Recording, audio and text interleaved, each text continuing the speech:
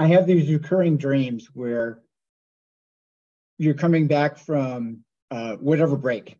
You go into the break room and getting your stuff out and putting it back in your room and making your bed and getting ready for class the next day. You can't compare it to anything else anymore.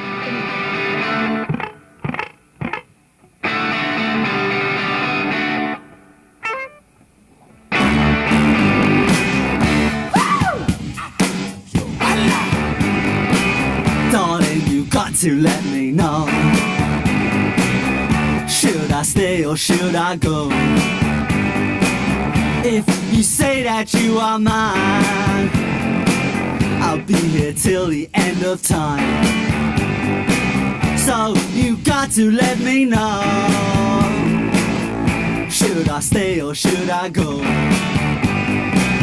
It's always tease, tease, tease. All right. That was quite a walk-up song. So welcome everybody to the Old Grad Podcast. This is our 6th or 7th episode of the year. And we are joined this evening by our esteemed classmate, Rob Blomquist, also known as BQ. BQ, you there? You hear me okay? Yep. Hey, Jamie. Thanks for having me. All right. Well, thanks for doing this. This is great. And you did it on very short notice because I just asked you about it yesterday and I was eager to get another one of these things done. And I know that we talked a while ago about doing it, and I really appreciate you coming on here and being part of it. Yeah, again, thanks for the invite. I'm really chomping at the bit to tell everybody my boring story. Well, I think we're live. I just got a thumbs up or a BQ with an exclamation point from Steve Letzring. So if you're able to hear us okay, somebody give us a thumbs up in the chat so that we know that we're good to go and we're live and everybody can hear us okay. So I am totally stoked to have you on this call because, among other things, I mentioned this before, but I really need to acknowledge the fact that you are really the co-creator or the co-idea generating person of the Old Grad Podcast. So I like to say brainchild, but brainchild. It's your brainchild. Exactly right. No, tell a story, Jamie. Well, there's lots of things that you have responsibility for. Among them, 2 of our 3-star generals in our class, they go back to the great influence you had on them being roommates, right? Johnny Braga and Johnny Richardson, right? They were both roommates at one point, right? I groomed Johnny's. Yeah. And then on top of that, it was your brainchild to have the Old Grad Podcast. So that's great too. That's right. So yeah, no, it was we met, what was it, 5-6 years ago, 7 years ago, maybe? Well, actually we have just completed 5 years. And it was your idea. But you're like, hey, what do you think about this? And I was like, gold. And you're like, I think John Kane would be a great first guest. And I was like, yes. So so it's your brainchild. I'm just taking credit. Well, you were definitely a thought partner, at the very least, a thought partner. Over a few beers in the middle of the day in New York, we met. I think you remembered that I was handing off a parking pass to you or something, right? To go to a West Point football game? Yep. That's how we connected. I was at an event at the Intrepid, and you were, I think, leaving the Chinese consulate in New York to pick up some. Yeah, I was going there to get whatever you needed to pick up, and Yeah. But so I forget the name of the bar that we met at for lunch, but we had a couple beers, I think. As I recall, I think we had to check a couple places because they weren't open that early. It was like it was like 11:30 or so. Yeah, we had to find like an old school bar that was still serving beer like before noon or something. Right. We found one. Yeah, but I think the magic of that moment too. Like you and I, we didn't know each other super well at West Point. We had this brief interaction in Korea, and we happened to both be in the tri-state area, but that was really kind of it. But you and I were able to kick back. We had this common link of experience at West Point. Next thing you know, we're 3 beers in the early afternoon, having a good time, coming up with the idea of the Old Grad Podcast. Yeah, I think that's why I really like the concept. Is as you mentioned, we didn't know each other at school. I think we crossed paths in Korea, but just kind of And then when we were both in the New York metro area, we got to know each other a little bit better. Yeah, I mean, there was one just random night where I was at a bar in Summit, New Jersey, and you and I think Tim Bowler happened to be there that night. Holy shit, there's two of my classmates over there. Yeah. Oh, speaking of that, like Tim Bowler, so I didn't know Tim at school. I ran into him. Actually, our wives ran into each other at Army Navy, and Tim was in Hoboken, and I was in New Providence. So for those of you who are not from the New Jersey area, it's a suburb of New York, but really more suburban. And Tim and his wife were looking to move out closer to suburbs and get kind of the leafy feel. And so actually my landlord at the time was a West Pointer, ironically. And so they ended up moving there. Tim and I were next door neighbors. And he's the best neighbor I ever had. But I never knew him at school, didn't cross paths in the Army, and just, Army Navy kind of crossed our paths. And that's kind of like the whole like microcosm of this whole, I think, podcast type thing is, getting to know folks and getting to kind of figure out how we know each other. Yeah. Right. Well, how long were you living in New Providence for? We were there for 3.5 years. Okay. Little small trivial fact. Our classmate, Rob Hines, company E1, is from New Providence. I just remember that from back in the day because I was also from New Jersey, and we both, he was just from New Providence. New Providence was like a competitive high school to my high school. We played each other in sports and whatnot. So, speaking of that intersection, so I live in West Hartford now, which is where Paul Haggerty and Pat Mullen went to school. Mm-hmm. So our classmates. And I'm not from West Hartford, but that you talk New Providence, West Hartford. I grew up in Westwood, Massachusetts, where I went to high school with Chris Hart and Jerry. They were in your same high school? Yeah. So you both got nominated at the We were friends. Yeah, we were all friends. Really? Yeah. Really? We boys stayed together. Really? Yeah. So why did Chris Hart go in our class and then Jerry Hart went 2 years later? Like, what was Jerry didn't have the academics, I think, to get in. Uh-huh. And, God bless him, he sucked it up. He went to UMass Boston for 2 years, got his way in and then went. And then he was his class president. Wow. I was going to have earlier this month, but we had to postpone it. I was going to have Vince Lindemeyer on. And, I have the notes, we're all ready to go. And then we're going to do it later in the year. But we'll talk further about this. But Vince and Vic, one of them got in on a track, a core squad, and the other one got offered the prep school. And so they made the decision, I think, as brothers, we're going to both go to prep school, which is kind of cool. It is cool. Yeah. So we want to go in together. So I never knew that. So those guys are like, they graduated from high school, I think, in 86. Mm-hmm. So. Yeah, the Harts lived down the street from me. We went to high school together. So. And they were like Golden Gloves boxers back then, right? Both of them. They were. Yep. They're on ESPN Sports Center back in like 83 or something. So they were great boxers. DPE must have been licking their chops getting those two in there, into West Point, Well, Jerry's now the head boxing coach at West Point. Wow. Yeah, I think I knew that because I had dinner with Chris a few months ago. Chris is down at he runs a course. Carlisle, right? Yeah, Carlisle. Yeah, he runs a course for all of the division commanders. Before they take over division, they go through his course. Speaking of division command, we should make a point that this Friday is a big day for Class of 91 and also Company H3 because we have the change in command of the 1st Cavalry Division this Friday. Johnny Richardson is going to be passing the colors off. So big day. I'm actually going to be trying to get there. I haven't quite figured out all my logistics, but I'm pretty sure I'm going to be there on Friday. So I'm looking forward to being part of that. Yeah, that's awesome. Yeah, I mean,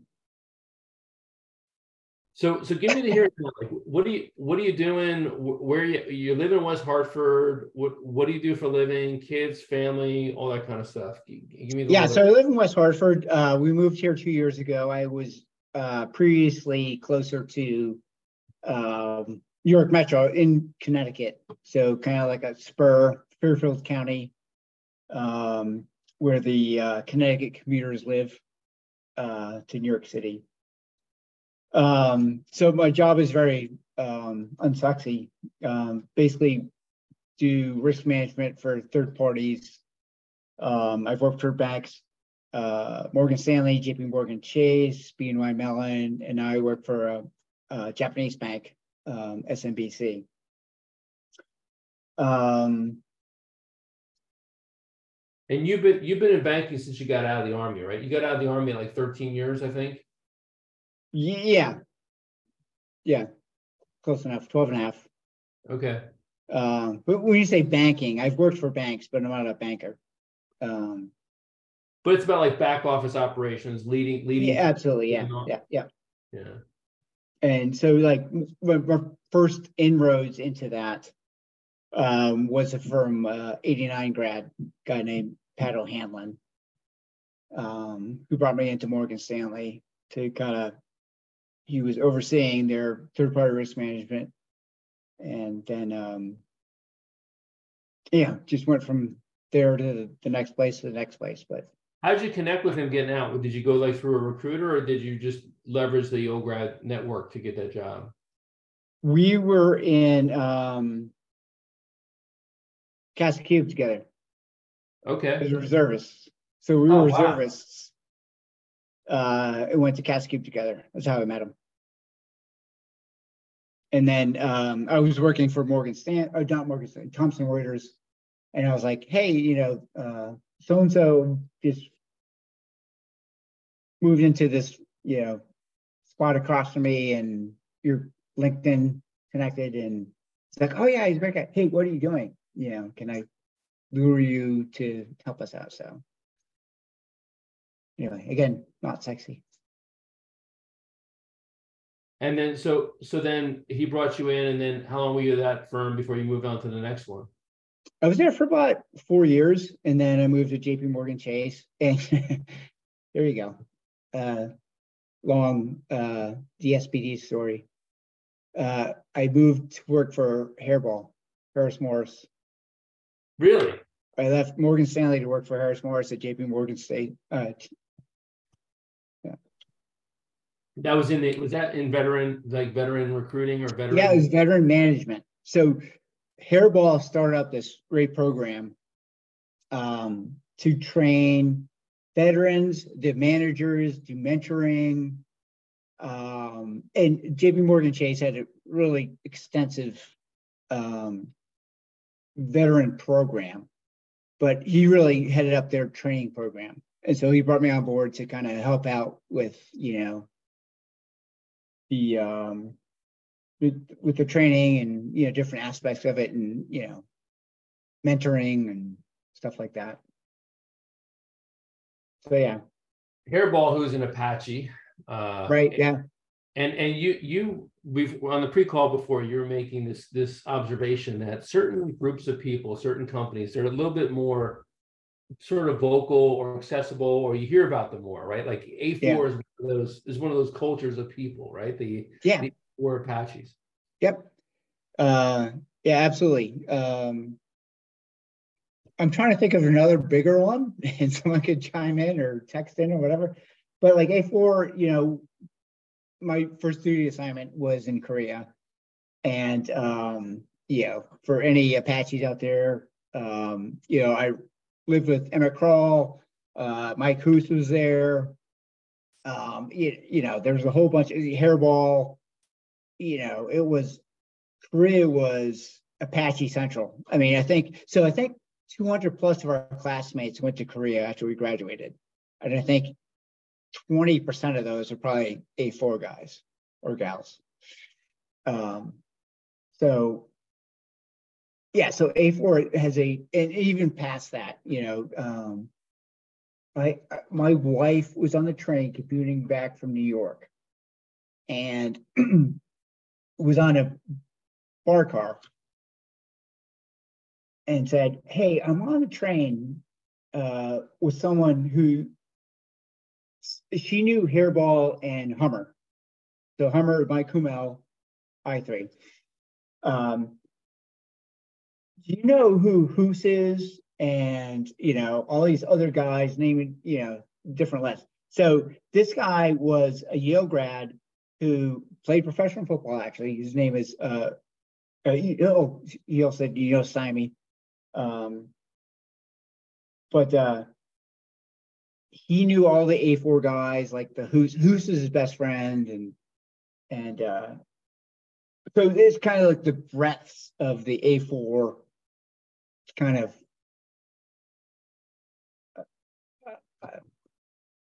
I don't know what you call it. They're the diaspora of A4. That's another word. But yeah. That's like an SAT word. I just pulled that SAT word out of my ass. The A4 diaspora. Well, speaking of A4, my little baby girl, my little daughter is a plebe right now, and she is in A4. And so very cool. I was trying to tell her there's like just like a long, successful group of A4. And another A4 grad we should mention is Mark Beaker, who is soon to be. Yeah. I was just going to ask who any other A4 guys other than, but Mark Beaker. Yeah. He's going to be the new head of AOG starting in August this summer. So congrats to Beeks. That's awesome. I don't know Mark. Yeah. I do and I don't. Well, listen, I love that guy. I didn't know him at school, but he's got an incredible story, an incredible person. I know he'll do a great job. I hope that he doesn't get too much bullshit from the old grads, because I have to believe it's a fairly thankless job in a lot of ways, the whole, right. AOC thing. But he's one of those just kind of hard charging, good people. I'm sure he'll do a great job with the role. Well, he's the SOUP's chief of staff, right? He was the SOUP's chief of staff. General Caslins. Yeah, and then he went down to South Carolina to be chief of staff for Caslin when he took over in Carolina, and then he went over to LSU where he's been for the last couple of years, and now he's coming back up this way. He's probably got all the creds, right? He's retired Army officer. He's got the big institutional knowledge of educational institutions, and now he's going to be taking over the primary role of being the CEO of the Association of Graduates. So I'm sure he gets it. Yeah, good on him. Yeah. But, getting back to we talked about the origin of the Old Grad Podcast, and when we started 5 years ago, that was right when I had taken over as the class giving officer. And one of the primary focuses, one of the reasons for the Old Grad Podcast is really just to call attention to our class gift and to reconnect and foster better relationships with each other. It was to also remember our fallen classmates, and then to connect us to the events at West Point. And so, we've continued this beyond the class giving campaign, but really, I think one of the new focuses is about just continuing to foster the stronger relationships among our classmates, and also to be there for each other in times of need, right? It was about lifting each other up and about celebrating successes. And as we continue to age on, it's more and more important for us to have the ability to rapidly respond to classmate situations, where there may be a health situation or something where we can really mobilize to support classmates. And so, I've recently taken over the role of the class scribe. And one of the things that's really incumbent upon the scribe is to get these TAPS articles written and to be able to tell the story of our class. We have not done a stupendous job yet in getting our classmates, our fallen classmates, their stories told and documented in the TAPS articles. And this is going to be the primary focus for me for the next year as the scribe. So I'm looking forward to leveraging this podcast to raise awareness of this, and then also to get that off the ground, and then also to use this as a way to improve the connectivity of our class through Sallyport, through LinkedIn, through Facebook. Those are our three primary social feeds to get connected to people, but that's also like a response network for us as well. Mm-hmm. Yeah, I think with respect to like, writing the class notes, for some folks, someone will raise their hand, but I think it's important to have a system in place to memorialize everybody that we can. Because some people just jump on it. And some people, so, oh gosh, I remember him and her, and I loved them and they were great. Gosh, I miss them. But there's no kind of, in the class notes, there's no kind of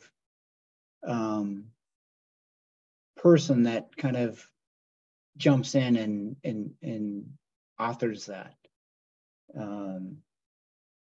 So I don't know how you kind of, I think you're throwing out there, and I'm kind of, echoing what you're saying, I think, but like, yeah, there's some evolving best practices on how to do this, right? So there's a guy from the class of 95 that took it upon himself to say, I'm going to get every one of these things written. And he just bird dogged every one of them and had a system in place. And then he kept notes of his best practices that I now have, right? Of how it is that you write a really good memorial of somebody, and then how it is that you connect with the family, the next of kin, how you get it, basically approved through AOG, and then how you get it published. So there's kind of a roadmap that we can utilize, mm-hmm. and then build upon that even further.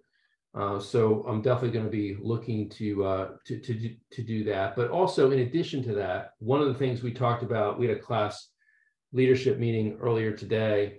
We talked about this concept of a class caring officer, and the concept of, Ovi Alfaro is our bereavement officer, which is when somebody has passed away, how do you respond to that? How do you make sure that the family has incorporated all of the goodwill of the class of 91 and whatever services or whatever there might be. But there's the caring piece of that, which is like if somebody's sick, how do you basically stand up a system to support that person? And so that may be a responsibility for Ovi, that may be another person's responsibility. We're going to see. But I think what it comes down to is, everybody's willing to chip in and do something. But the best thing to do is when you have you can leverage somebody's goodwill the best way if you give them a path and a direction of this is what we need done, as opposed to just like an ambiguous, like, hey, can you help out? So I think we want to try to build that infrastructure, almost like a standing operating procedure, or like a battle drill. Like, here's how you basically set up a caring bridge site. Here's how you do mm-hmm. meal train. Here's how you do all the other supports services. Maybe a GoFundMe or whatever needs to be done. Here's like the logistics package of how to make that happen. So that may be something that we try to put in place in the next year or so as well. Yeah, that'd be great. I mean, it's kind of hard to kind of figure out how to best do it, but yeah, I mean, it's never one size fits all, but there are certain commonalities, right? There's always usually there's somebody locally on the ground mm-hmm. that can be like the point person, and usually there might be like a faith-based institution or a friend or a co-worker or something that can assist with it. And so, I mean, I had some direct experience with this myself because one of my dearest friends, class of 94, passed away 2 years ago.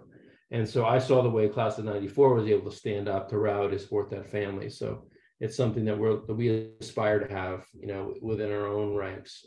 We will have that soon. So BQ, so you're from the Northeast. Yes.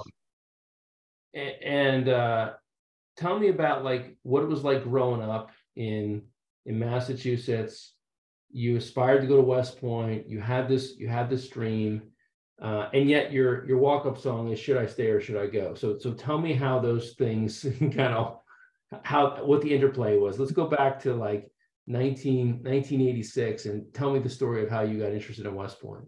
All right, so we'll go before 86. We graduated in 87, but yeah. So we had our town had our junior high had a third middle school club where every year, so it was eighth grade when you go there. You go down to New York City, go to Statue of Liberty, Times Square, Rockettes, and then you go up to West Point. You go up to West Point, spend the night there. It's there. The year I went there, theater was being renovated, so we stayed in an offsite place. But when I went up there with Chris Hart and Jerry Hart, we had classmates, eighth grade classmates. So one was Michael Camera, his brother is Paula Camera, who's a 4-star general, 85 grad, who's now in charge of Confined Forces Korea, USFK, and so he's one of the people that was in that same club that I went up to. His sister was 87 grad named Tracy Camera. We had an 86 grad, we had a 83 grad. So 83 grad had a sister, his name was Jerry Malloy. So we had two of our eighth grade classmates had 3 siblings there at West Point. So that's where it really kicked it off for me. And then when I was a plebe, hold that thought. Yeah. How big was your high school? Our high school graduated 120. So you had like 6 West Pointers out of like a 5 or 6 year period. That's so going back to when I was in junior high. So we had 82, 83, 84, 85, 86. And then we had 87. And then we had 89, who was Bill Lynch, who was G4. So some people may know Bill Lynch. 89. And then Chris and I were both 91. Then we had Chuck DeRay, who was actually a senior in high school when I was a freshman. He was in B1. He was prior service, went to prep school. And then we had Jerry Hart, who was 93.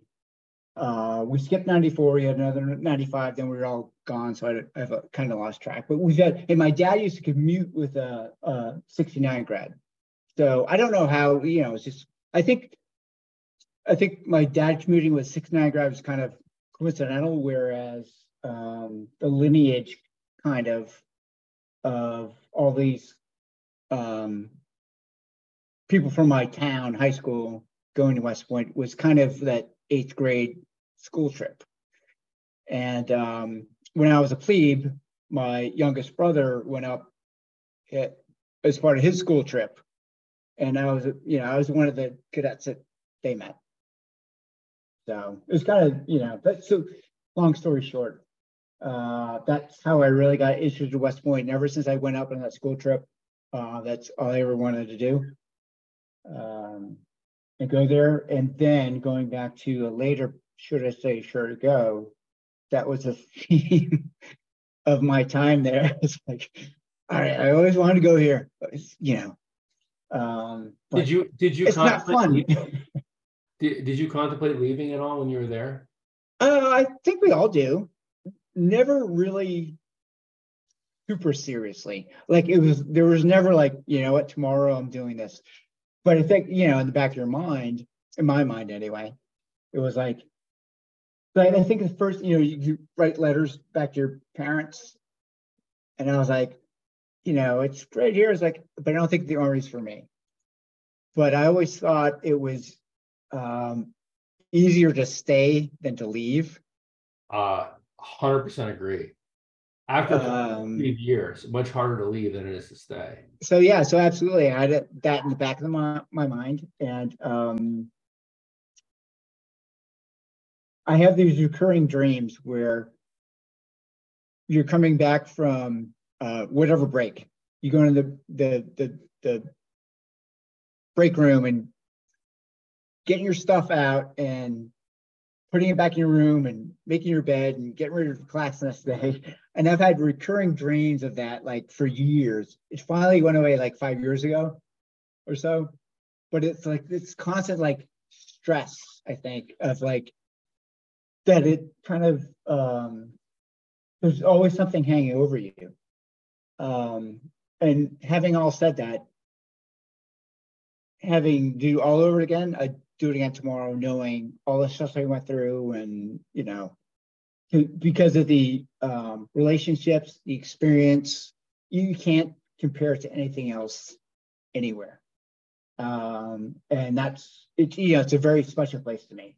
We have classmates who are like, who have checked out and they don't, and fine. But other, like when we were cadets, classmates were like, when I leave Thurgate, I'm never coming back here. When I left Thurgate, I was like, yes, but I wanted to come back.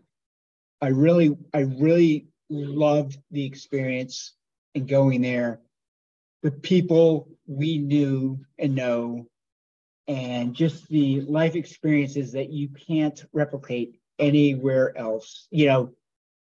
George Bush handing us all of our diplomas. There's nowhere else in the world or anywhere that you can have these experiences and have these people who you sitting at the top of a bottom bunk with, who you're in a hooch with in Korea. Johnny Braga. And you see the highs and lows.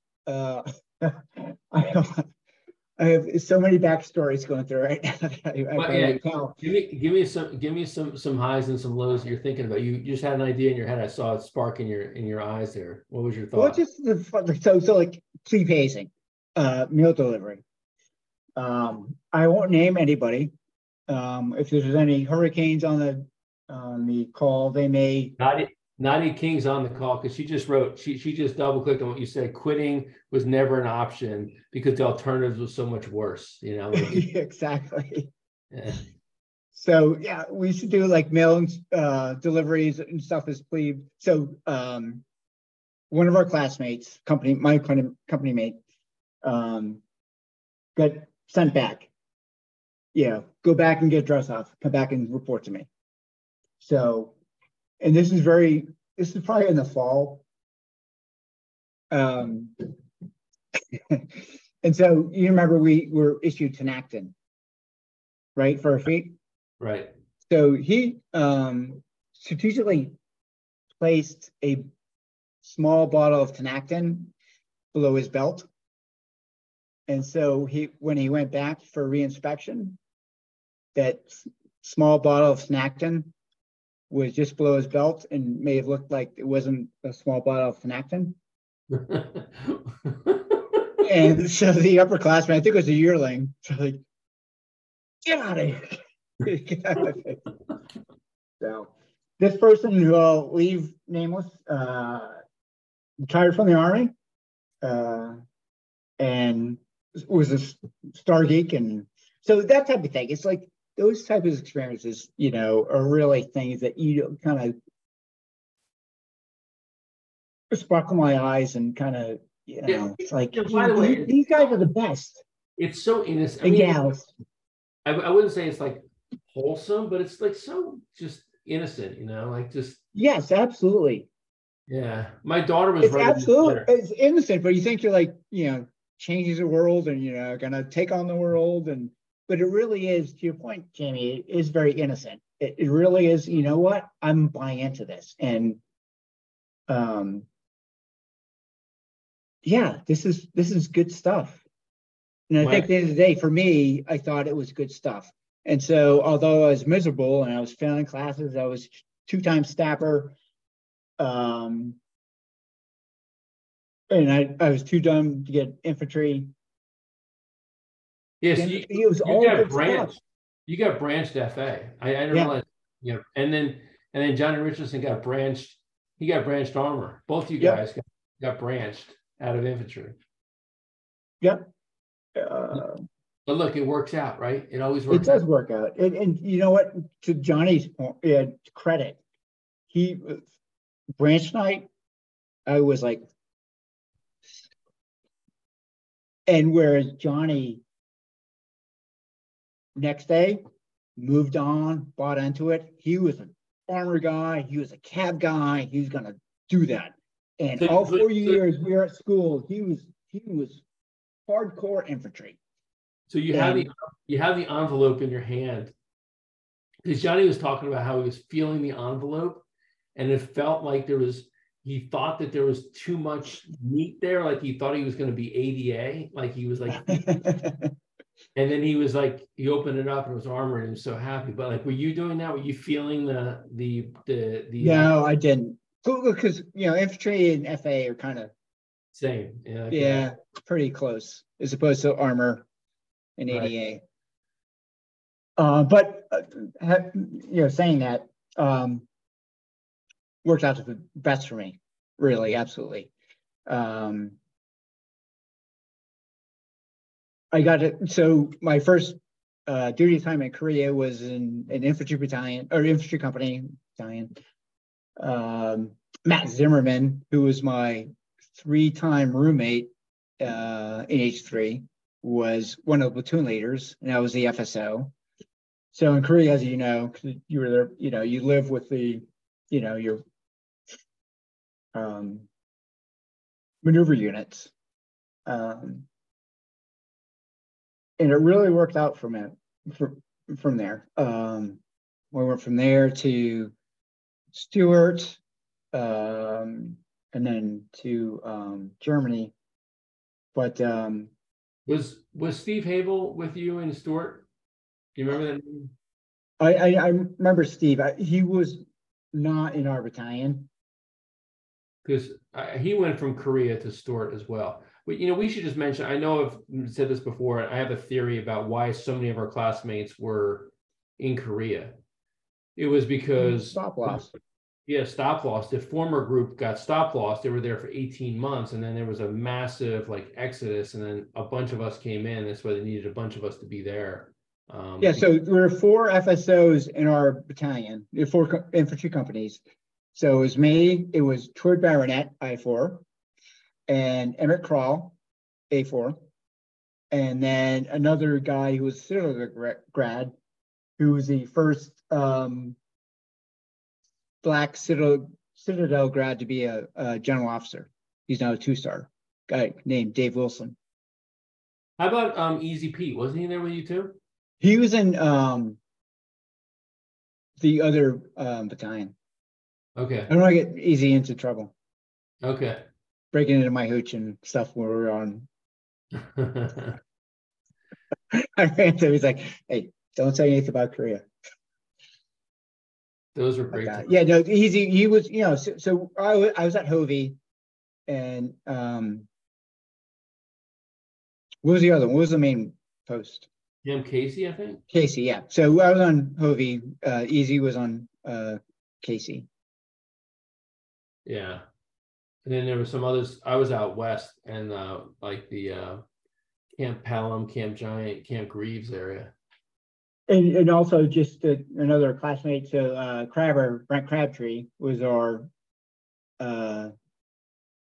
Bradley Fighter Sting vehicle platoon leader for our company. He's my so as another, he was kind of he was an augmentee, whereas our FSOs were with the infantry company. But yes, I know Crabber. What a great time that was. It was great. I don't want to go to Korea, but I'm glad I went there. Yeah, I'm the same way. I'm the same way. I was like, I want to just get this thing over with, do my overseas assignment. If I was smart enough, I would have gone to Germany next. That would have been a great move, go from, because you have a whole 3.5-year assignment in front of you. You could go to Korea. I mean, you can go to Europe next, If I could do it all over again, I would have done that, I think. Where'd you go? I went to Fort Eustis, which was fucking awesome. Did you have to, or did you pick it? Well, what happened was I got actually compassionately reassigned back to the U.S. because my stepfather was dying of cancer, And so I served 11 of the 12 months just to sort of I was trying to, time it so that I would still get my little overseas ribbon, but I would get home in time before he passed. And so it was dicey, but I managed to get that done. But Fort Eustis was close enough that I was close enough to my family that it made sense. But I could have gone to Europe. I could have gone anywhere in Germany. I could have gone to Fort Riley. I could have gone to Alaska. Fort Stewart, I think, was open. Fort Hood was open, and Fort Eustis. And I was like, I'll take Eustis. That's the closest thing to home. Mm-hmm. Yeah. The unit was deactivating. Long story, but it was still great though. Yeah. It was still great. Yeah. So our battalion in Korea was it. So 3 of us FSOs were Troy Baronet and Emmett Krall. As I mentioned, Matt Zimmerman was in our company. John Braga.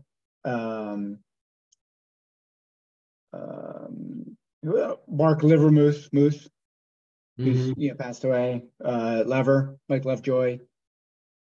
And then Casey, you had First Tank, you had Hairball, you had Hummer. So, and I didn't know those guys. I knew Hummer at school because he was in I3, I was in H3, but it was a great kind of place to kind of get to know folks and get to know your classmates. And, fast forward to when we were captains, I was in Germany with Hummer and Hairball. Troy Baronet just piped into the chat. He said Trent Davidson too. Yeah, Trent, Mike Hoos. Yeah. So that was a good crew. Yeah. Troy. So Troy. All right. So Troy was awesome. We were in Korea together, and then we went to Fort Stewart together, and we roomed together. We had an apartment together that Troy put together. I don't take any credit for any. But yeah, so we were in the same battalion at Stewart together as well. So we missed Troy, and then Troy. We took trips together. Troy's awesome. You went to the advanced course, then you stayed. I'm sure you did S3. Went to advanced course, then went to Germany after advanced course. And is that where you were battery commanders at the same time with Bill Hecker?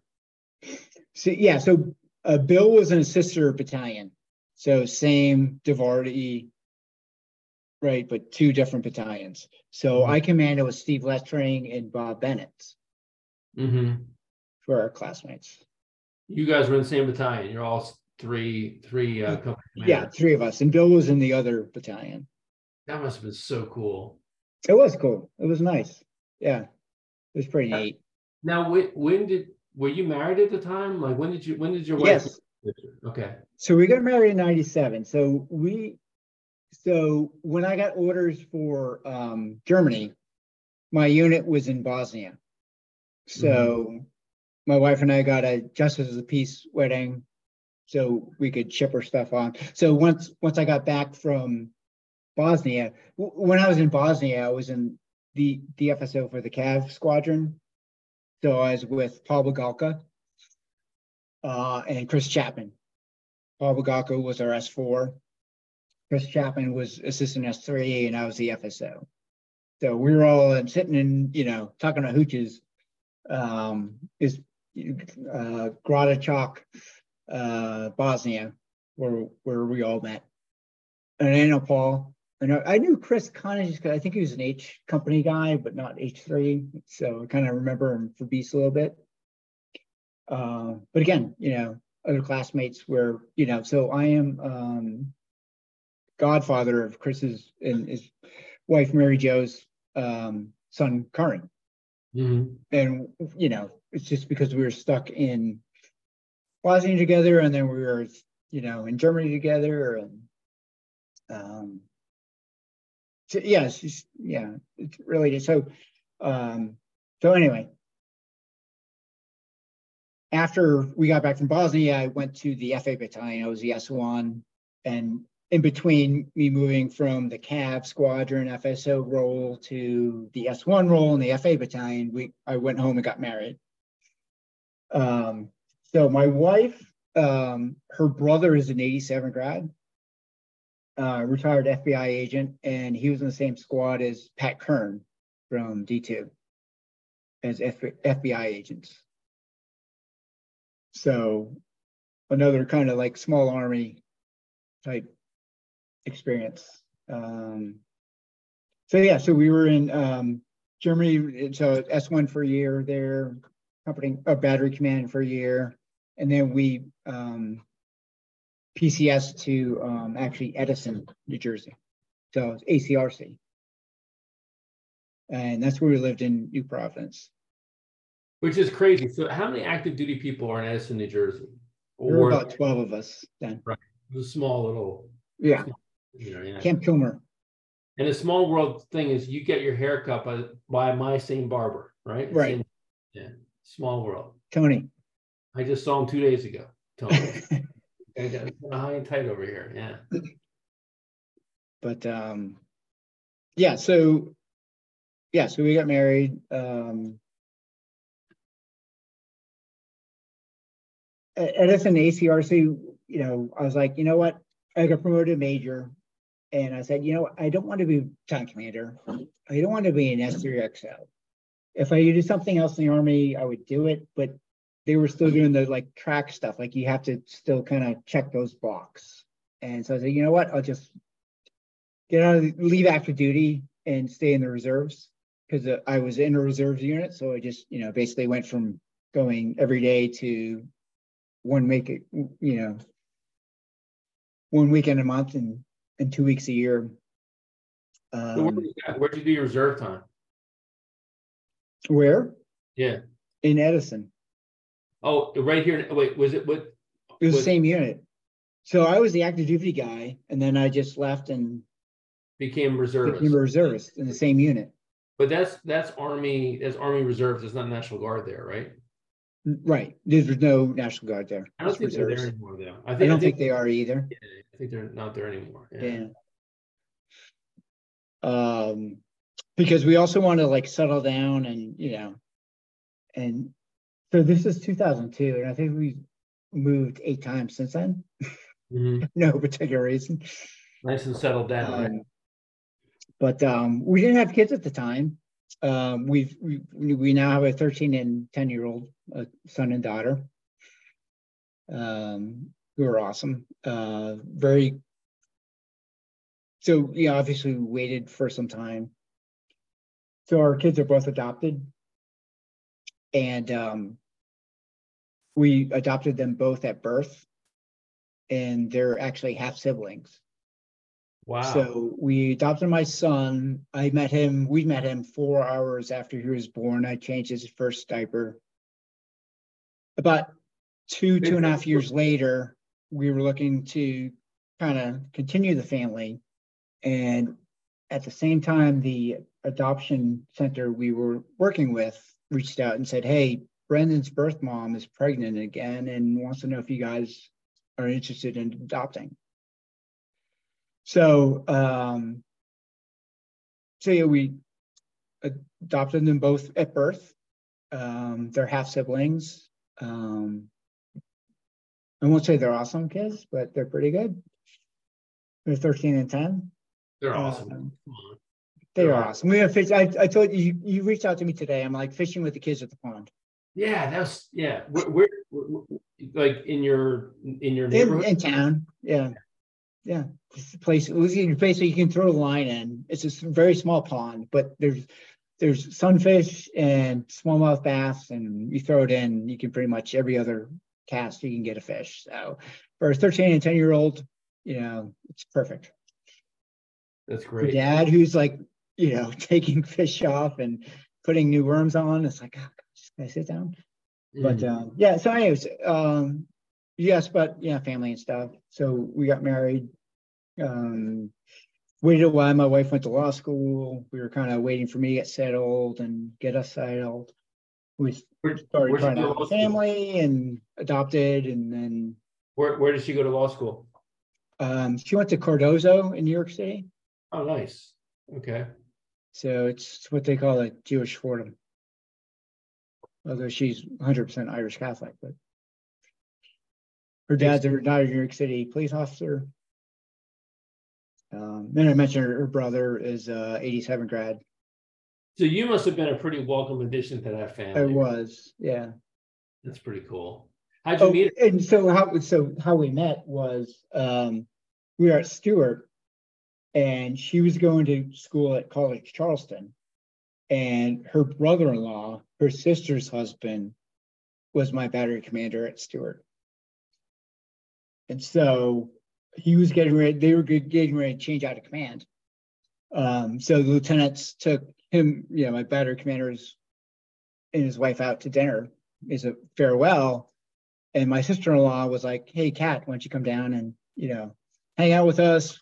She's come from Charleston. She might have been her parents retired at Hilton Head at one point, but come dinner with us. That's how we met. So I'm thinking about he was an 84 grad. Where were you for 9/11? Were you still on active duty, or were you? I was on a treadmill in the Camp Kilmer. So you're here in Edison. Yeah, someone came in and said, "Hey, the plane just crashed into the World Trade Center." So did you have you must have had some kind of collateral, no collateral responsibility, nothing going on? The only thing we had was, wasn't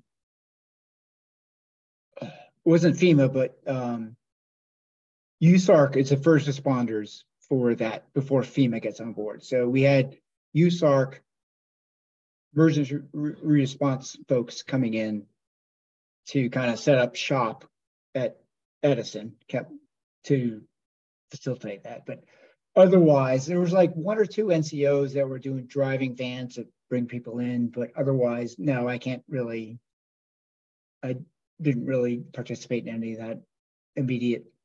But I imagine with a father-in-law who's a New York City cop, and brother-in-law who's 87 grad, and the other one was your battery commander. It must have been like a family, it was a family event, right? There's so many people that have so much connectivity to what was going on, right?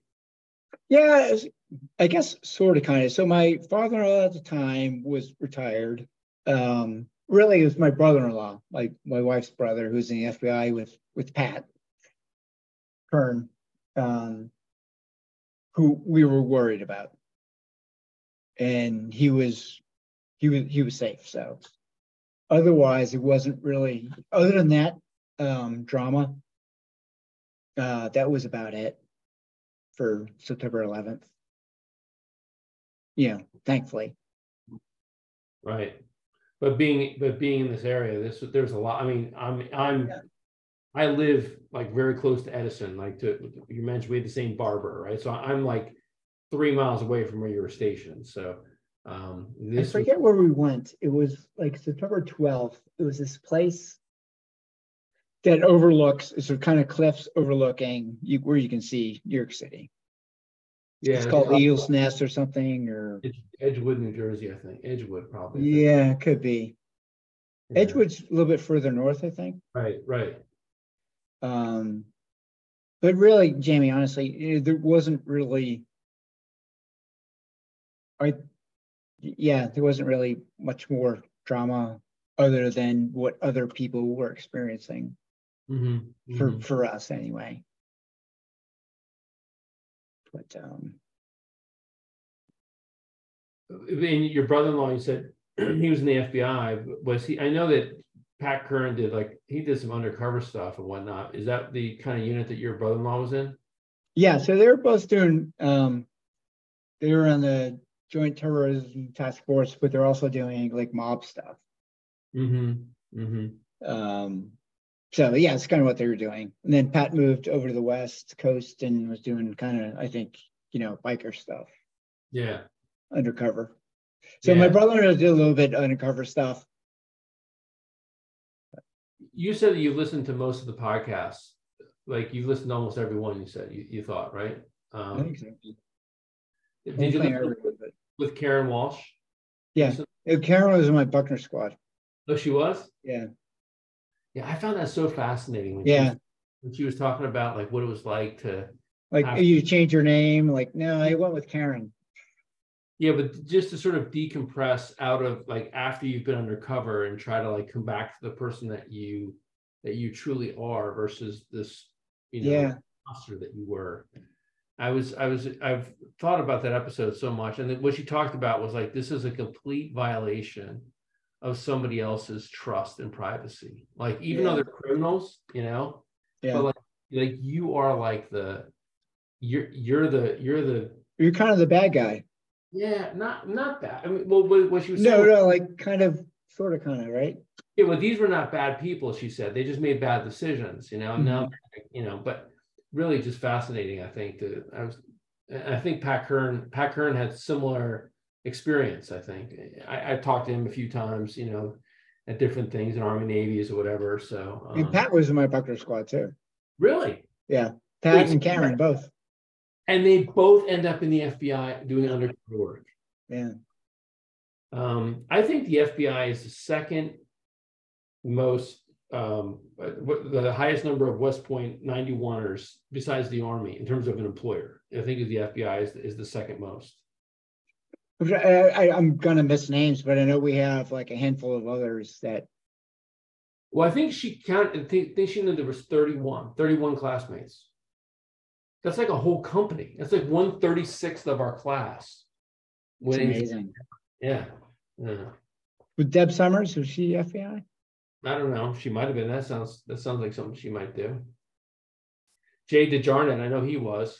He was in my Buckner. We did Buckner together as firsties. I still have one of his hangers somehow. We switched hangers, and I still got one upstairs. One of Jay DeJarnett's hangers. And again, that's the best thing about like what other college you go to is like, oh, I have somebody. I have Jamie Schleck, F291 or F191. Well, the thing that makes it so unique too is not just that we spend 4 years in this, puzzle palace doing this stuff together, but then we spend the next at least 5 more years doing the same job. Yeah, yep. I mean, it's incredible. And I've met not even more people, but more people getting out, like especially as like New York metro area, there's like so many of us.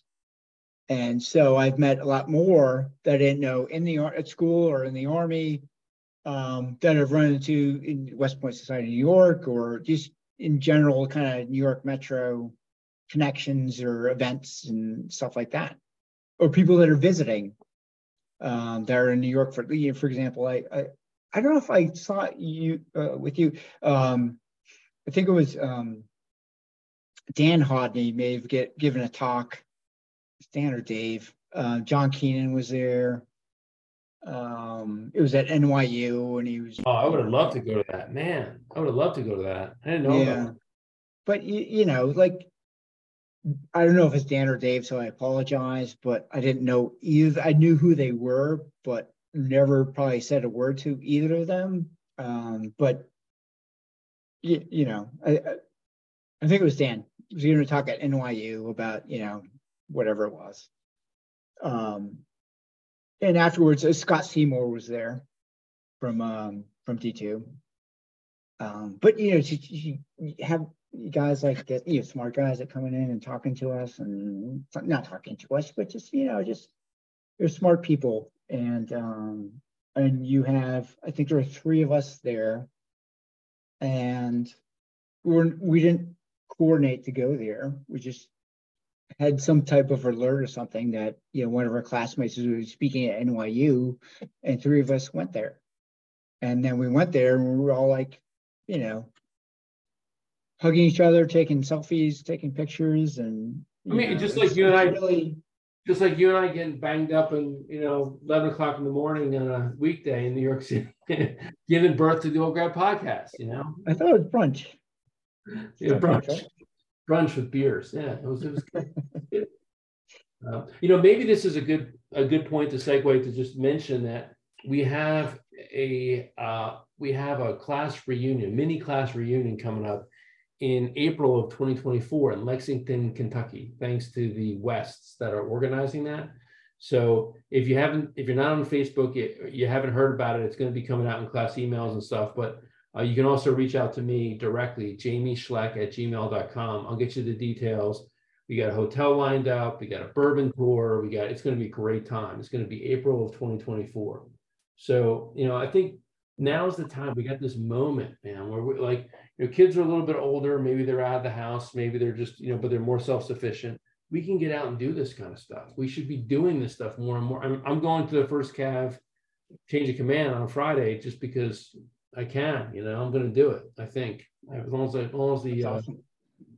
the travel plans work out, but I'm pretty sure they will. I think I'm going to meet Brian Sharp in Austin, and then we're going to go up there on Friday morning and see change of command.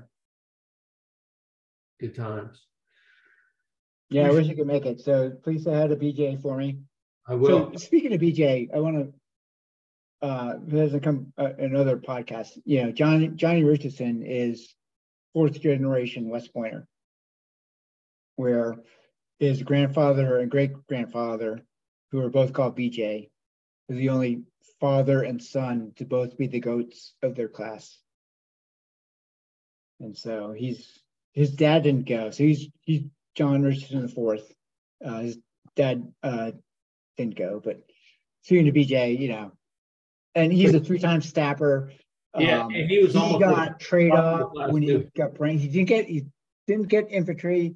He got trade-off as his duty assignment, and was able to switch with somebody, and then got Germany, and then the rest is kind of history. But really neat story, I think.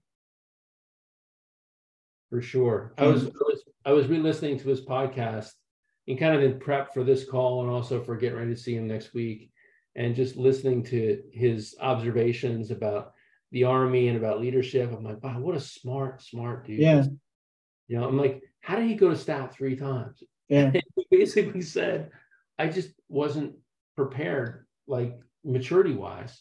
And he was like, I just kind of thought like, my grandfather, my great grandfather, they were both GOATs of their class, and they both did super well in the Army. So I really, West Point was a means to an end. It was a way to become a commissioned officer, and that was it. And he regretted the fact that he didn't put more effort into the academics. But I was saying to him, it kind of worked out for you. Your theory kind of proved out. You don't need to be, the top of your class to be a stud in the Army. Mm-hmm. Yeah, I can see him more now, like being the 75th colonel of the 3rd ACR, as opposed to when we were cadets being the 75th commander of the 75th Ranger Regiment, right? So his course really, I think, was rightly justified with respect to being like a cav guy, armor guy, as opposed to infantry guy. Yeah. And I don't know, because he was never an infantry guy, but so yeah. You two have 2 STAP stars, you said, right? What years did you have? So I went after you. So I didn't go after plebe year, thankfully. So after yearling year and cow year. So it was philosophy and STAP, or stats. Yeah. I got a D in philosophy. I got a D in philosophy, got a C- in STAP in philosophy. So what? You didn't fail it? You just got a D, so you had to go to try to improve your grade? No. I did fail it, and I think I got a D in STAP. And then maybe when it's statistics, whatever it was. So like when you hear Immanuel Kant, do you like get shivers up your spine or something, like the philosophers? No, it's just like, no, I don't. It's just white noise. I don't. It doesn't really register. So. I find psychoanalyzing me, but philosophy is one of the greatest areas to go to become a bullshit artist. If you know just a little bit about the different philosophers, you could bullshit about anything, I think. You opine, yeah. Thomas Hobbes, the Leviathan. I think we read that there, right? You may have, I don't know. Yeah. And then also you said stats. That was the other thing that took you down? Statistics and dynamics. And I'm a math guy. I was a juice major. What? Yeah. You majored in juice. Yeah. That's A's and B's and C's mostly. It was the C's, D's, and that history and English I didn't do well in. yeah. I got my ass kicked over there. I'm embarrassed. My kids have my resume, have my transcript out recently, and I do not do super well. I think I would do much. I too, like Johnny Richardson, was just not mature. I was not prepared for the academic rigor or having to study. I went to kind of a mediocre high school. I was a big fish in a little pond. And so I thought like it was going to be easy, and I got my ass kicked. Got roommates with Richardson and Rob Proctor, Cal year. All STAP people, right? We went from our room and Pershing to our STAP room. But anyway, Johnny Richardson came back from spring break and brought a fish bowl with a shark in it, and we named the shark Ranger because we're all infantry guys. Even though only one of us went infantry. Only one of us was smart enough to go infantry. So anyway, one night, Richardson or Proctor just, they are at each other all the time. And so coming back from the shower after lights out, they're doing the towel snaps. We have our West White pajamas on. So I don't know who it was. It was Richardson or Proctor snaps and hits it right on the snaps. And so the pajamas fall down. And right then we hear OC knocking. And it's like 11 o'clock. So there's like a delayed plot. Whoever it was, I think it was Proctor trying to pull his shorts up. Pull them up. Enter, sir. Comes in. What are you guys doing here? Sir, we were having a snap fight. What are you doing? So he's looking around. So he looks over, he sees our shark or bowl with a tricolored shark. It's like, what's this? Sir, that's our shark. His name's Ranger. He's like, are you supposed to have that? No, sir. And then he's like going around the room. He was a non-grad. He was like AG. He was part of the the personnel office at West Point. So he's going around. He's like, "What do you do? What do you?" He comes to me. He's like, "What do you do?" "Sir, I'm an electrical engineering major." Like, "What are you, a fucking idiot?" Because he saw my GPA. So anyway, he's like, "Listen, we'll pretend the lights were off. 3 of you need to report to my office down where the soup's office would, and I'll give you shark food." So, and it's a long story, but a kind of funny, Richardson Proctor shark hijinks story. At STAP, do you feel like, that's kind of like, it's a little bit more of a relaxed environment, right? It's just about studying. Oh, yeah. It's just like you didn't, and there's no plebes now, right? Because everybody's a yearling at least. Like there's no like need. Right. There's no upper class, lower class. Yeah, there's no need to have like discipline or like standards of conduct. It's like just everything. It's been recognized. So like the jackass yearlings when we were plebes, they're like, they're all fun and games at that point. Mm-hmm. Yeah. And it's just hanging out at Pebble Beach. Pebble Beach, great memories, Pebble Beach. I wonder if that still exists, Pebble Beach. I'm guessing not, but I'd like to hope it does. That old part of the gym is still there, so yeah, there.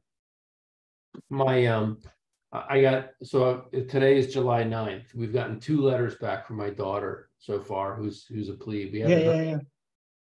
And she was mentioning that.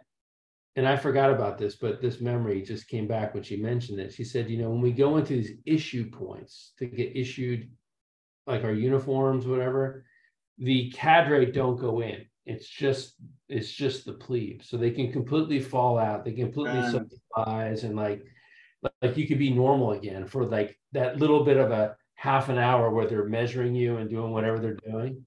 And I imagine, to extent, that's kind of like what STAP might be like too, just like a relaxed environment. She says she actually likes going to the issue points. And when she's got to go get a uniform or whatever, she enjoys that. And the mass athletics is another thing too that she said she really enjoys. So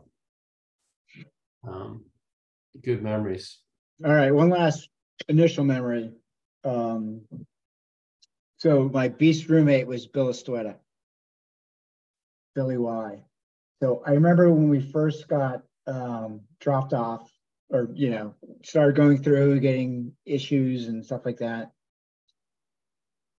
and nothing but I would see our classmates who were exchange cadets who were really having a tough time, and I was having a tough time, and I'm thinking like, oh my gosh, I really hope I don't get stuck with an exchange cadet, just because like I'm dealing with there's like this whole dynamic with trying to help them out and me out. So I go to my beast room and I see this YSTUETA, and I'm like. So anyway, it turns out Billy Y is from Long Island, Brentwood, Long Island, and didn't have to deal with my drama. It wasn't nothing against this exchange cadets, but this is my drama. The only thing was he was a Yankees fan, I was a Red Sox fan. Otherwise, I see, by the way, Shane Zender was listening to this podcast for a little bit. I don't know if he's still on there or not, but do you know Shane, Company B3? I know the name. I don't think we ever interacted. He is perhaps the funniest human being I have ever met. He is that funny. He's like, and he's in it for no other person than himself. He entertains himself, and everyone else is along for the ride. And I just remember him telling the story about our classmate, Alsagaf Nazir, who's from Malaysia. Great guy. He's also a computer science major, But Alsagaf came into West Point, and he was like how you might imagine, like, an exchange cadet from Malaysia, right? He's just like, very, he's very thin, and he was just like, kind of wide-eyed and scared like everybody else. And Shane was telling, he was just going through the stories. And Al was, by the way, Al was a great guy. He was a computer science major, like with me and everything. But he said that Al Nazir embodied every bad thing about America that you can embody by the time we graduated. Like, he's eating Big Macs, he's stuffing his face with Oreo cookies, he's playing video games. He said, like, he's going to go back to Malaysia, and they're going to be like, what the fuck is with the West Point in America? Like, they completely corrupt you to become like this total degenerate, Yeah, I remember Johnson Opio wasn't an H3, but H Company, one of my tables. So I think I saw something recently. Somebody posted a connection with him. Well, I think it was Sam Tabbitt, right? Somebody connected with Sam Tabbitt. Yeah. I mean, that's a pretty cool thing too, is to have that as connections, Yeah. We had this guy, James Madison Tukpa, who was from Liberia. He was in F1. He was not in my class. He was in class of 90, but it was interesting to have that kind of connection. Yeah. Remember running into a guy in Korea who was class of 90, but was an I3, who's a Korean national exchange cadet in TDC. Wow. And he's in the Korean Army? He was a ROK Army, or was he like? Yeah, so he was West Pointer, class of 90, G3, but he was a Korean exchange cadet, so he was in the ROK Army when I saw him in Korea. TDC. There's a guy who he's in the American Legion, in my local American Legion group here, and he's a former Katusa soldier. Remember the Katusas? Yeah. So he emigrated to the United States. Sergeant On was my Katusa. Yeah, we had a ton of these Katusas, and I remember my battalion, talking to your idea about exchange cadet, or living with an exchange cadet. My battalion commander, who was married to a Korean national, had this wonderful, great idea to say every soldier in this battalion is going to room with a Katusha. We're not going to have Katusha rooms, and we're going to have everybody mixed and matched, Katusha with an American soldier. That did not go over well, I got to tell you, but that was his idea. It was, I think it was well intentioned, but did not go over well. Good idea at the time. Yeah. Well, the thing with those Katushas, they all come from these like very privileged, wealthy families, and they know they're just doing their time. They don't give a shit. Right. They're going to get promoted based upon however many years. It doesn't matter. Like unless they're like criminals, you're going to get promoted to. You're going to make E5, and it doesn't matter. Yeah. How good or bad you are. Yeah. You could be malingerers, and as long as they're not doing anything illegal, as you said, going to make sergeant. Yeah. So one of the stated reasons of our podcast was also to remember our fallen classmates, was to really just focus on their stories and what our experiences were. And it occurs to me that you have two company mates who have passed away, Kenny Evans and Jen Kelly. And you also had some interaction with Bill Hecker as well, when you're both battery commanders in the same geographic area. I'm curious if you could give me some of your memories of each of them. Sure. So Jen Kelly was like probably the sweetest person you ever met, like the best hugs. You come back from summer break or winter break, and she just come up and give you a big bear hug. And she, national champion powerlifter, but her hugs were not, squeezed. They're appropriate. And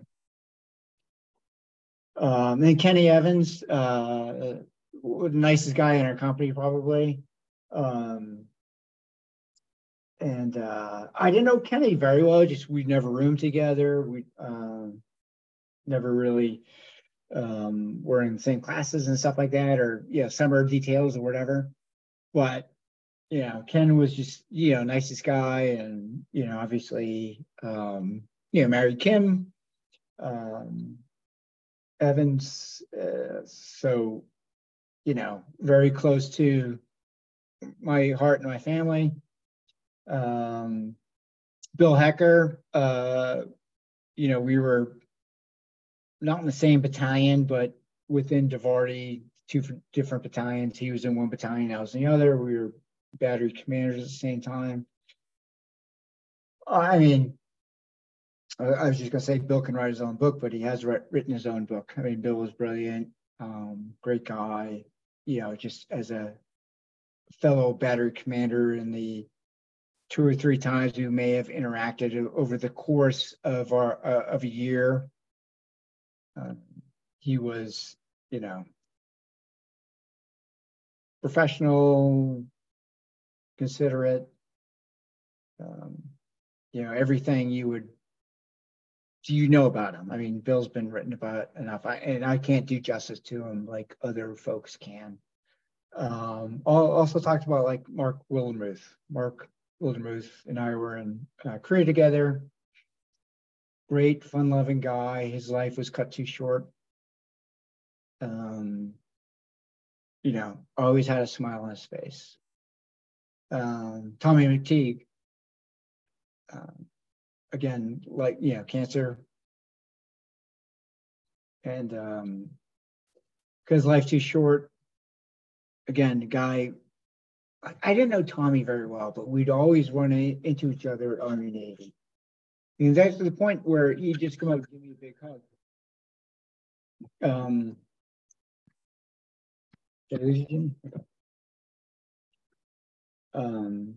Yeah, I feel like Tommy's one of those guys too that like he's from this area, right? And I can remember the last time I saw him. We actually were having beers together at Pershing Square in New York City, and he had not been diagnosed yet, but he was diagnosed like only a couple weeks later. He was diagnosed with I think leukemia, But he's one of those guys that like he was just such a big. He was such a fun-loving guy. Like he loved life.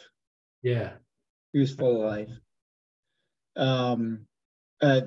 Tony DeToto, another guy who I didn't know well at school, but I got to know him better after school.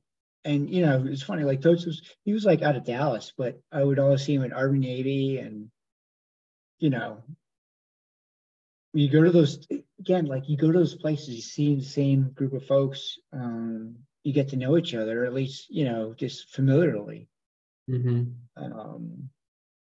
Yeah, I've been to Army Navy the last 18 years, so. You gonna go this year? With an asterisk. With an asterisk. I went to Army Navy at West Point, but I didn't have tickets. But I stayed at the hotel there and watched it at the hotel there. Nice, nice. But otherwise, I've been the last 18 years. We're gonna be up in your neck of the woods this year. We're gonna be up in July. Yeah, Foxborough, yeah. Yeah. My daughter is gonna have 4 years of Army Navy, never having gone to Philadelphia. Yes, yeah. It's what, Philly, and then what's next year? Oh no, it's Foxborough this year, and then it's then DC, then Baltimore, then Meadowlands. Yeah. Yeah.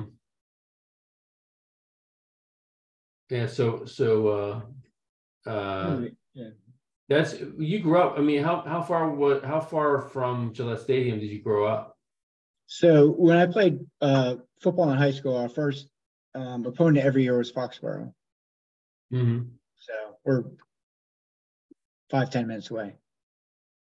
I was looking on the map. I think it's not too far from Attleboro. Attleboro is where Johnny Braga's from, I think. Yeah, and you get a bunch of guys. They're like, you know, Mike Palazza,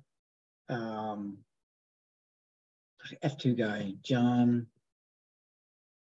He's from Sharon, but yeah, there's, you know, because Massachusetts is a small state, but it's densely populated, so you have a lot of people that go there that are kind of close together, right? Kind of like New Jersey, maybe. Yeah, New Jersey has 100 cadets in this class out of 1,250. 100 are from New Jersey.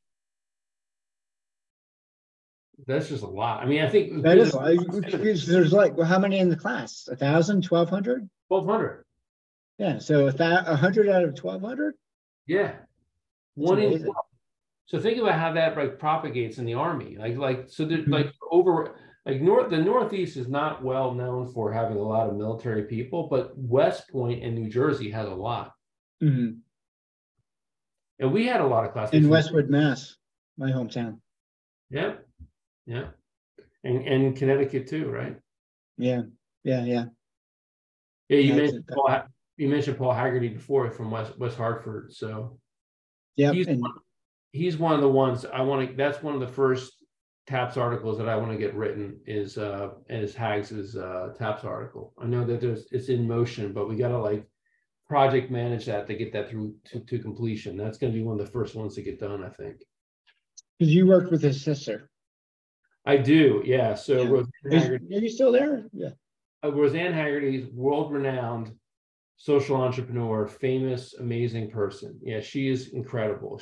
I mean, if Steve Jobs and Mother Teresa had a baby, it would be Roseanne Haggerty. That's who she is. She's just such an incredible person. Yes, I do still work with her. My role has changed a little bit. I'm now just working on the board. I'm out of the day-to-day. I'm not doing the day-to-day stuff because we got a bunch of money and we can hire a bunch of people, and there's not a need for me to do it anymore because people can do it and get paid for it. So so I'm just advising the team.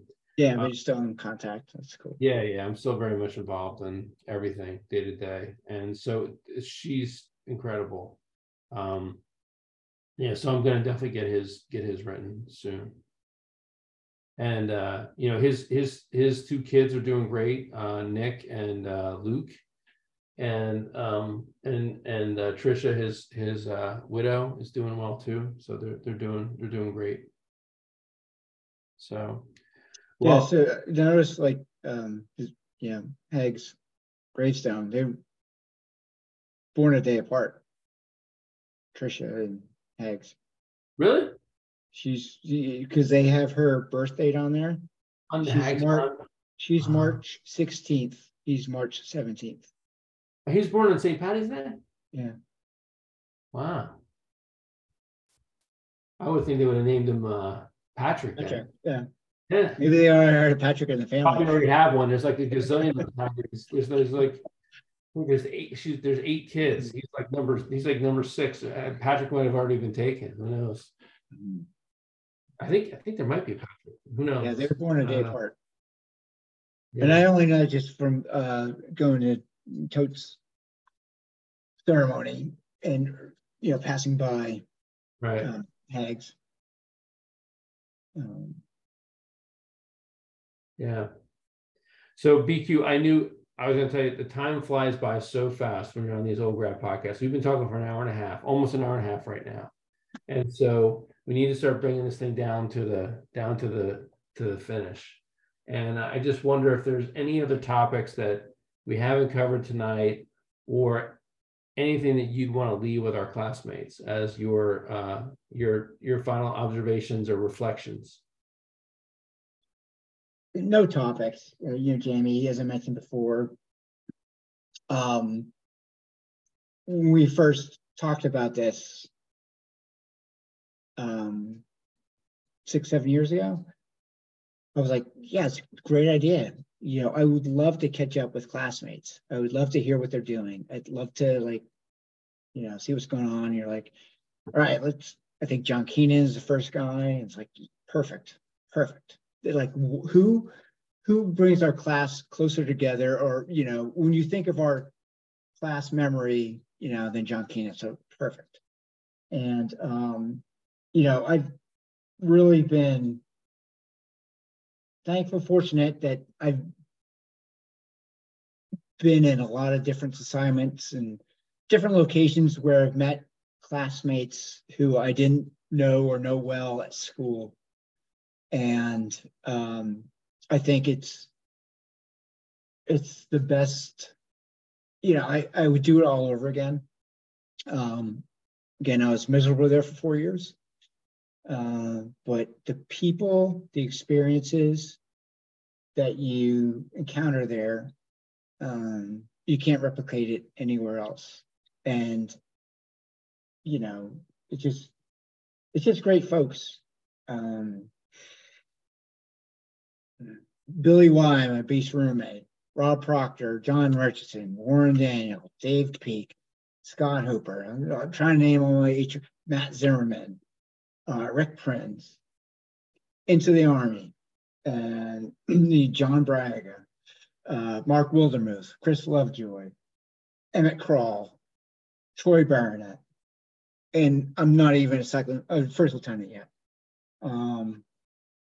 Steve Letzring, Bob Bennett as battery commanders, Bill Hecker, and then going into my civilian life and just meeting more people. Like, I didn't know Fitzy in the Army or at school, but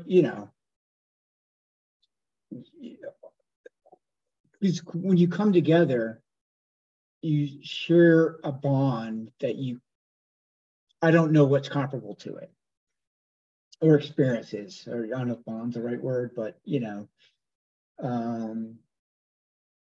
we're all good folks.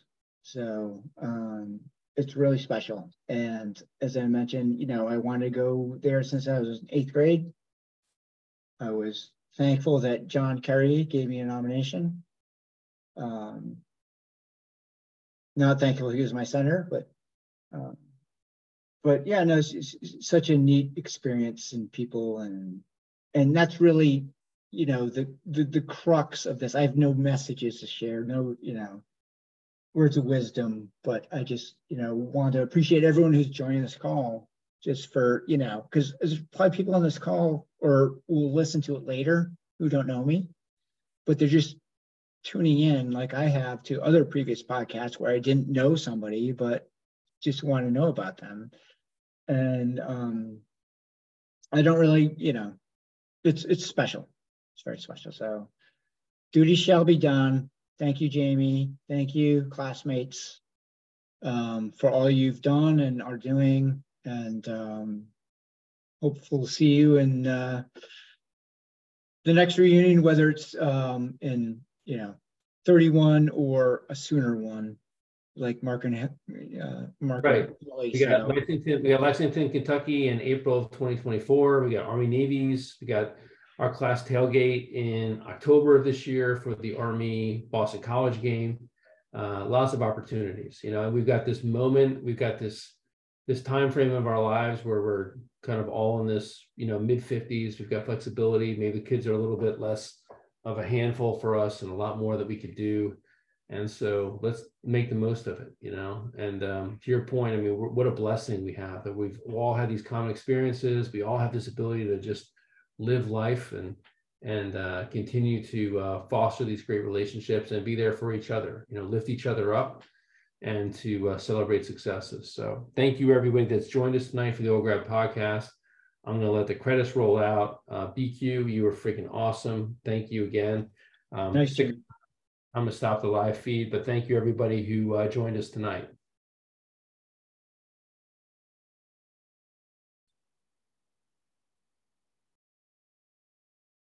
Live stream. All right. Live stream's over. We're still recording, but live stream is over. You did awesome, dude. Thank you so much. So great. That was great, Jamie. Thanks. Yeah.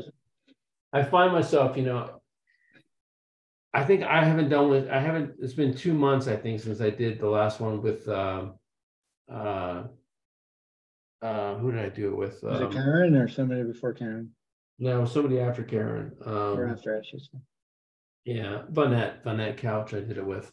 Oh, I missed that one. I'll have to catch it. Oh, it was good. It was good. Yeah, listen, that was great. It was. Yeah, Vonette, she was I3, I think. So I think she's H1. Pretty sure. You may be right. Yeah. I'm thinking maybe Donna Horn. Yeah, right. Donna Horn, somebody else. I want to get Donna Reggie Moore. I want to get them both on. It'd be great. She told me, you gotta get my husband on. You gotta get Reggie on. He'd be so great.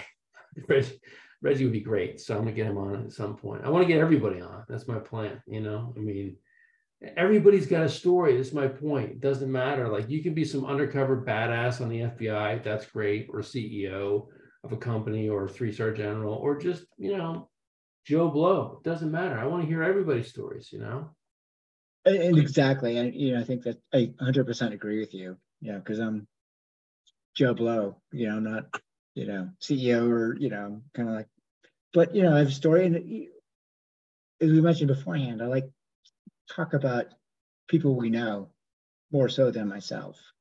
Right. Mm-hmm. And just kind of share those experiences. And it really is neat. Yeah. Well, we're still recording, so I'll probably have this piece go onto the Podbean podcast and stuff. But are you are you based out of New York City now? Is that where you're going into work, or do you go? No, I go to White Plains once a week. I go in on Tuesdays, mm-hmm. and that's like 90 minutes, or it's 90 miles. So it's like an hour and a half, 2 miles, or 2 hours. So right. It's once a week, so it's that's doable. You're in West Hartford, which so Hartford, Connecticut is a big area for community solutions. I've got a whole project. Oh yeah, fucking a big thing. I bet it is. Yeah, that makes sense. Yeah, so I want to definitely connect with you. So I'd love to show you what we have going on up there. But okay, great. Yeah, the VA is close by too. Is it? Okay. Yeah. Yeah. But yeah, no, absolutely. Let's link up, or hit me up if you're in the area, or want to come by or have any questions. And yeah, it'd be great. Well, anyway, dude, thank you so much for tonight. It was great, and I will I'll put this on the on Podbean real soon. Oh, one other thing too. Do you have a picture or something you would want me to put in the little we have like a little tile that goes on with the yeah. So let me know if you have that. Yeah, I'll have to think about that. Okay. I don't have anything that comes to mind. It's funny. So when we talk about this podcast, so as we were talking, I was like kind of waiting for other people to jump in, and I realized it's just the two of us. No, it wasn't. I mean, just, people are, but nobody, verbally is right. Is kind of chiming in. And then I'm looking at, your screen over here, my screen over here, and I'm seeing myself like flailing over here, and it's kind of distracting. So I'm sure you get used to it. Yeah. No, we had probably a dozen or so classmates or more on the call. Oh, cool. So Steve Letzring, Scott Clemenson, Nadia King, Shane Zender, Lee Hyder, Troy Baronet, Brian Walton, Brian Mackey. So cool.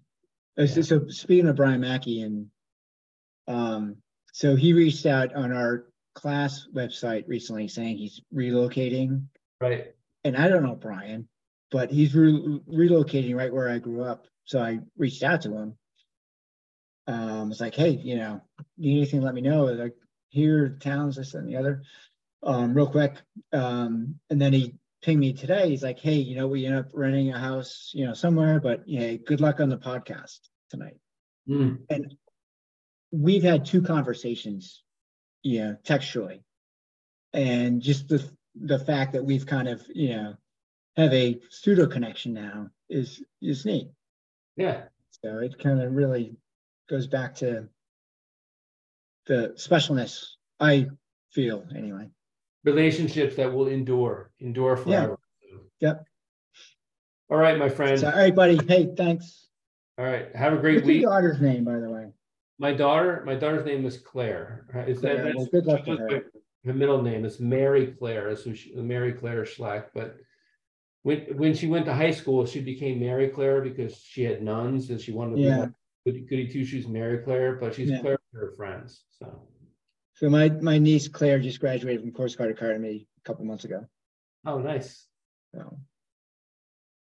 So no, I have affinity for Claire's. Yeah. The name. Yeah. All right, buddy. Well, thanks again. All right. Yeah. Talk to you later. Take care. See you soon. Bye. So you gotta let me know. Should I cool it or should I blow?